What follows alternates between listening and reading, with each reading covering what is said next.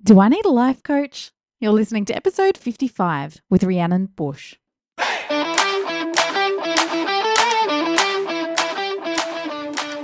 Welcome to the Do I Need a Life Coach podcast. We're here to discuss the ins and outs of the life coaching industry and give you tools to use to see for yourself. I'm your host, Rhiannon Bush, mother, management consultant, and a passionate, certified life coach.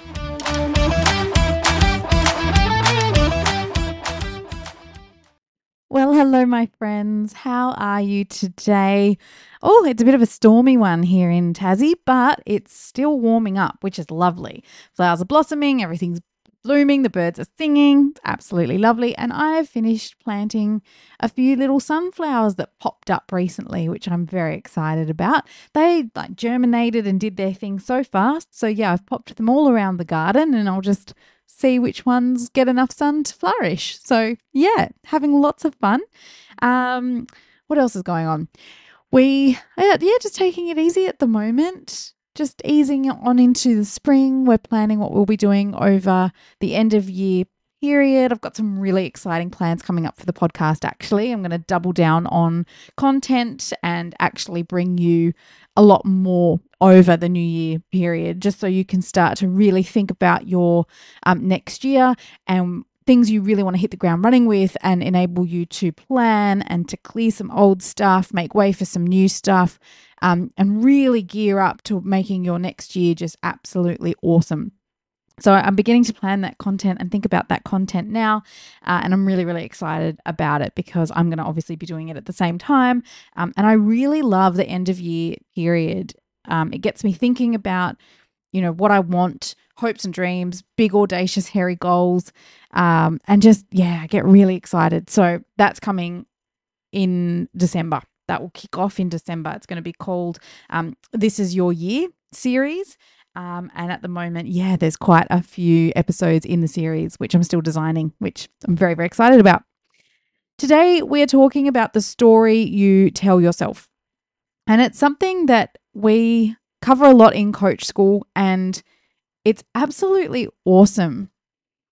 I'd never really considered the story that you tell yourself having such an impact on your results in your life. And results, by that, I mean anything from your happiness to fulfillment to your peace to your finances. It can be a whole variety of things that I'm referring to, but only you really know what that means for you and where you're at and where you want to go. So, it's going to be very, very bespoke to you, this episode. But part of our ability to grow our emotional intelligence and therefore our emotional maturity is being able to label the emotions we're experiencing at any given time. And also, more importantly, to understand the intricacies and the differences in those feelings that we're experiencing, especially the subtle ones that we have different labels for when it comes to anything that we might be feeling. So, for example, there's a difference between irritation and annoyance and frustration and anger. And the first step is knowing how they differ for you, how they feel in your body and where you feel them in your body. It's a really valuable skill to learn to enhance your self-awareness and your emotional intelligence. And when you can identify not only the emotions, but the intricacies accurately, you can move to step 2, which is when you can begin to start asking and diving into what triggers those specific feelings. Any one of us can look up a definition for an emotion, and sometimes that's a great place to start. Like Charles Feltman, he defines trust as choosing to make something important to you vulnerable to the actions of somebody else. But like the surgeon calling themselves a surgeon when they've never actually held a scalpel and cut somebody open, there's a huge difference between understanding something theoretically and understanding it because you've had a whole body immersive experience of it. Emotions are exactly the same. You can learn what it's like to be a leader through books, white papers, podcasts, but until you've actually led people and dealt with the complexities that arise, can you truly call yourself one? Also, when it comes to emotions and understanding where you feel, store, and react can be closely linked to specific events that are likely to evoke certain emotions consistently.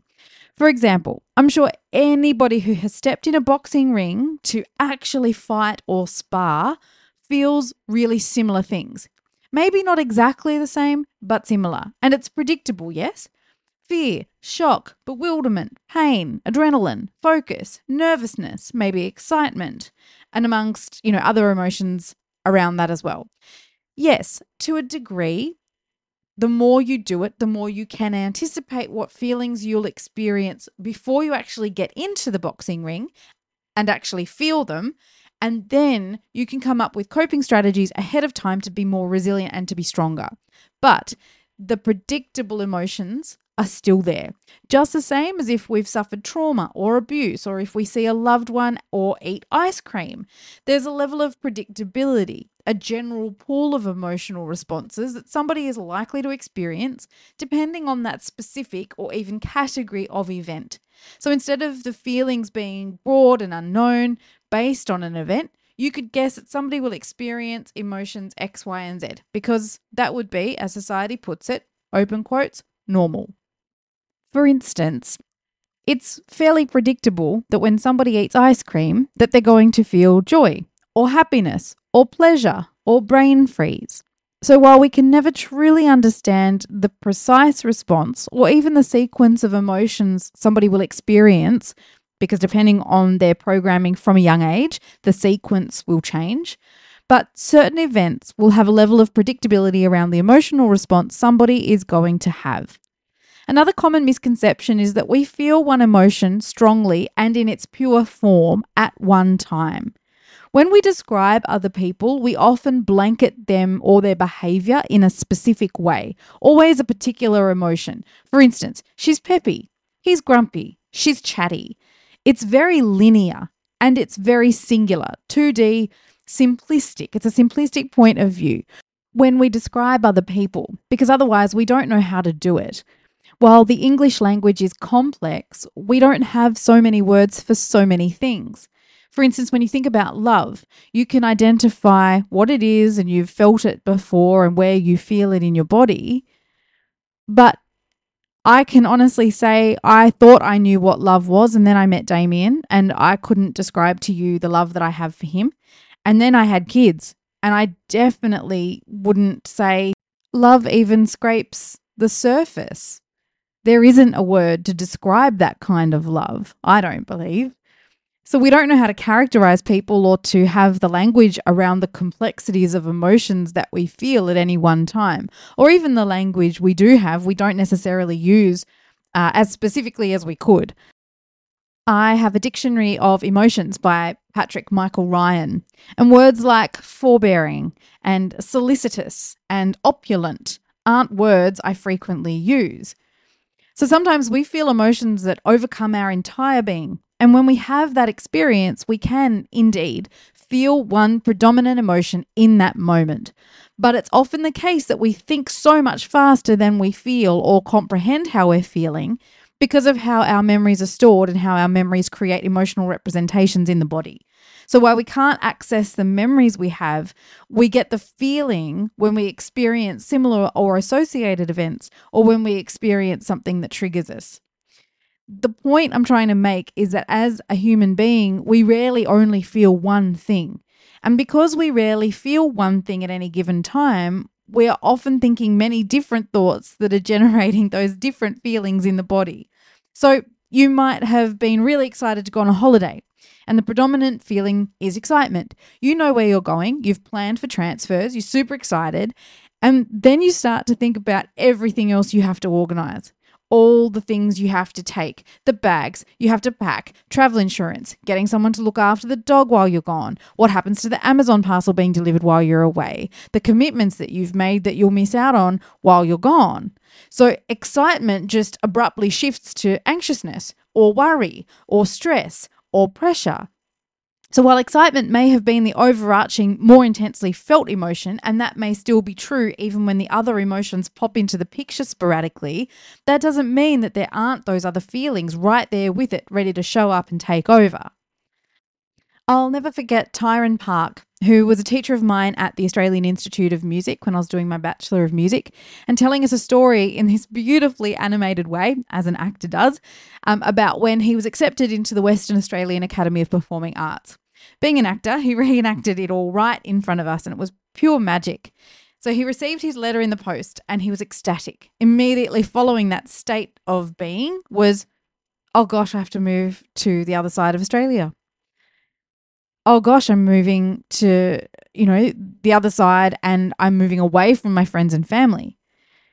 What if I get there and I'm terrible? What if I fail? What if I don't get any friends or meet new people? And it was the most perfect display of all of us in our humanness, which is the emotional spectrum we feel that slides up and down instantaneously and all over the place, depending on the thoughts we're thinking.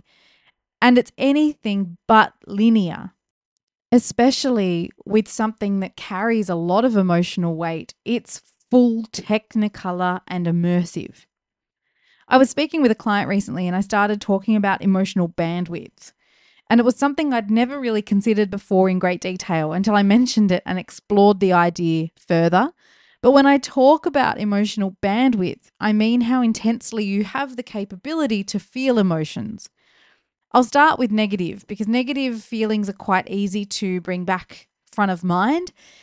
It's actually 4 times as easy for us to experience or remember negative emotions and access negative emotions than it is positive. It's a safety mechanism that we have. It's hardwired within us to keep us safe, to keep us alive, to keep us thriving.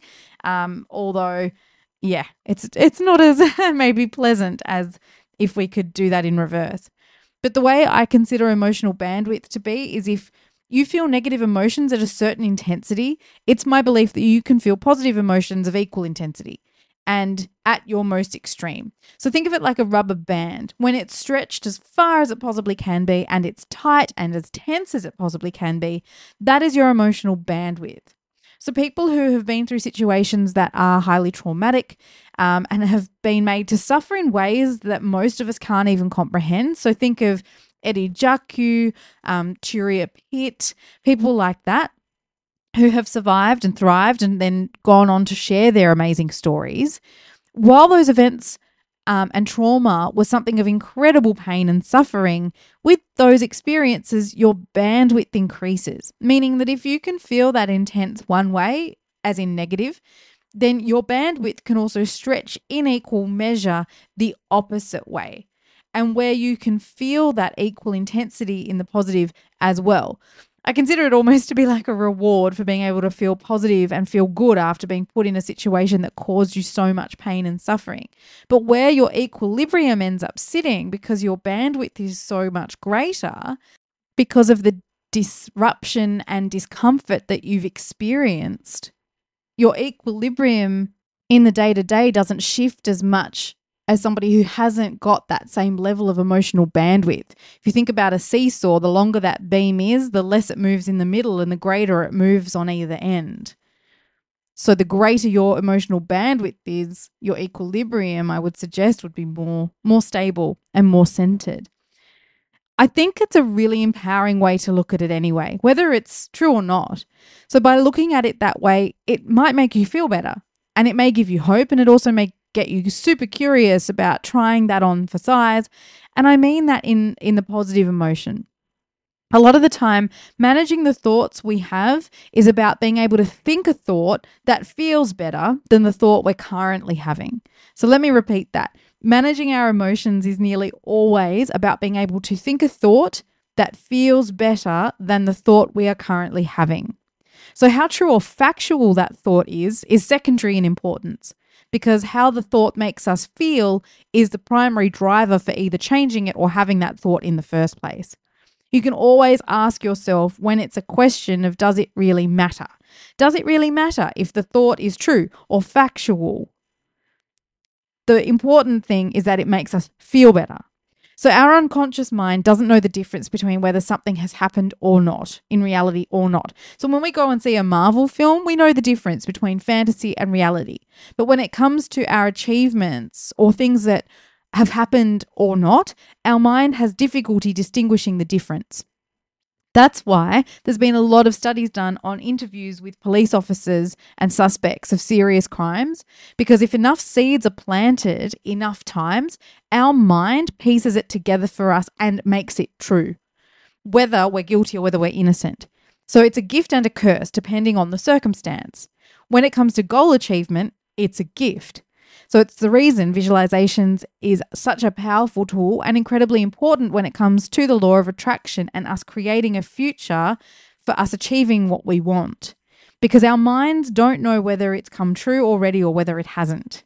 So if it's something that we want in the future, then we need to put our brains to work and we need to go into visualizing that success and what we want to achieve.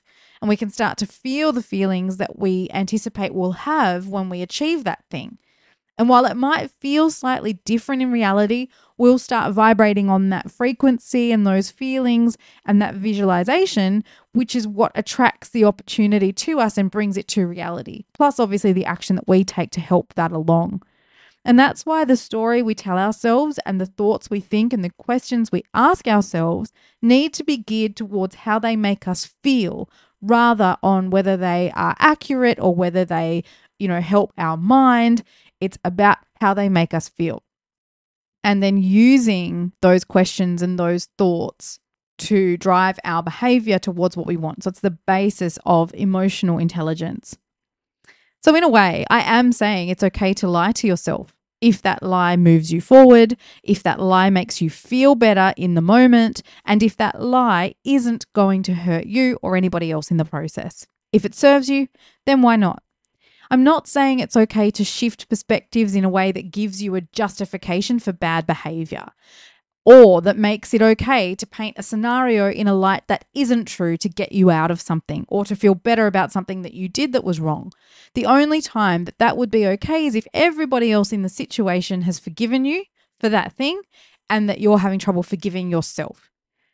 What I'm saying is that asking yourself a different or better question or telling yourself something that makes you feel better than the story you're currently telling yourself, which is creating how you're feeling, is beneficial. I was coaching a client a few years ago, and this client didn't know what they wanted to do with their life. They wanted to, find purpose and some direction and to decide on where they wanted to go, and they were finding it really hard to find that direction. They knew they wanted to start their own business and contribute in a way that gave not only them a really great life, but also helped others as well. And as I was coaching him, he kept saying, I just don't know what I want. And I probed and coached, and over time we worked through it. Eventually, the thought that made him feel better about it all was, what if it was already written? He'd been putting so much pressure on himself to make a decision, to find his direction and execute his life's purpose, that he was being weighed down with expectations, his own, by the way, instead of feeling inspired and free and fluid. So by finding that one thought, everything emotionally shifted for him. He was able to feel much better and not having the direction right this very minute. And by releasing that pressure, it enabled space for him to feel the feelings that at the very least would let him enjoy the journey a little bit more and enjoy his life a little bit more, but also to help him find the very thing he was looking for. So feelings like inspiration and hope and wonder and curiosity, they will all help you move towards finding a better strategy to get you where you want to be. And all the things that will help you and serve you in finding that path and direction and having a vision. So for him, he was so weighed down with the emotions caused by the thoughts that he was putting himself under and he was having about his lack of direction and lack of purpose and his inability to discover what he wanted. So with all of that, he was really feeling a lot of stress and anxiousness and restlessness, comparisons, and it was feeding into his story of I'm unworthy and I'm not good enough, which we all have at some level. And there's absolutely nothing about any of that that moves him or any of us forward. It's super unresourceful. So to be able to find thoughts that help you feel inspired and hopeful and like you have immense potential and you're capable and competent and confident, Those are the questions and the thoughts that you want to be thinking and embedding in yourself every day, not the ones that leave you feeling pressured and like you're underperforming and anything that adds weight and adds pressure and adds negativity. Life does that on its own. We don't need to be layering it up with the thoughts that we're thinking in our own private world at the same time. It's not going to help you. It's unresourceful. It doesn't help. So, are you struggling right now with thoughts that are weighing you down? If so, what are the thoughts? And what do you need to think differently to shake off the negativity and the pressure and the burden? If you can spend 5 minutes just looking at those thoughts, really like jotting it down and asking yourself good questions to elicit that out of your own mind, then you can start to shift those questions and the story that you're telling yourself to be one that helps you move forward, starting with the feelings that you're feeling, not from a headspace, but from an emotional baseline. It will absolutely help change everything for you, and it will help you find what you're looking for in a way that serves you to solve the problems on a much deeper level. So get curious. Have a great week, my friends, and I will look forward to seeing you next week. Hey, before you go, I always find reviews really helpful when looking for new information or insights. If you found this podcast valuable, please take a minute to write a quick review about what you found most beneficial so that other people can benefit from your insights and have a listen as well. I would love that. Also, if there are any topics you want me to cover specifically about life coaching or the life coaching industry, visit rhiannonbush.com to contact me. Thanks for joining, and I'll see you in the next episode of the Do I Need a Life Coach podcast.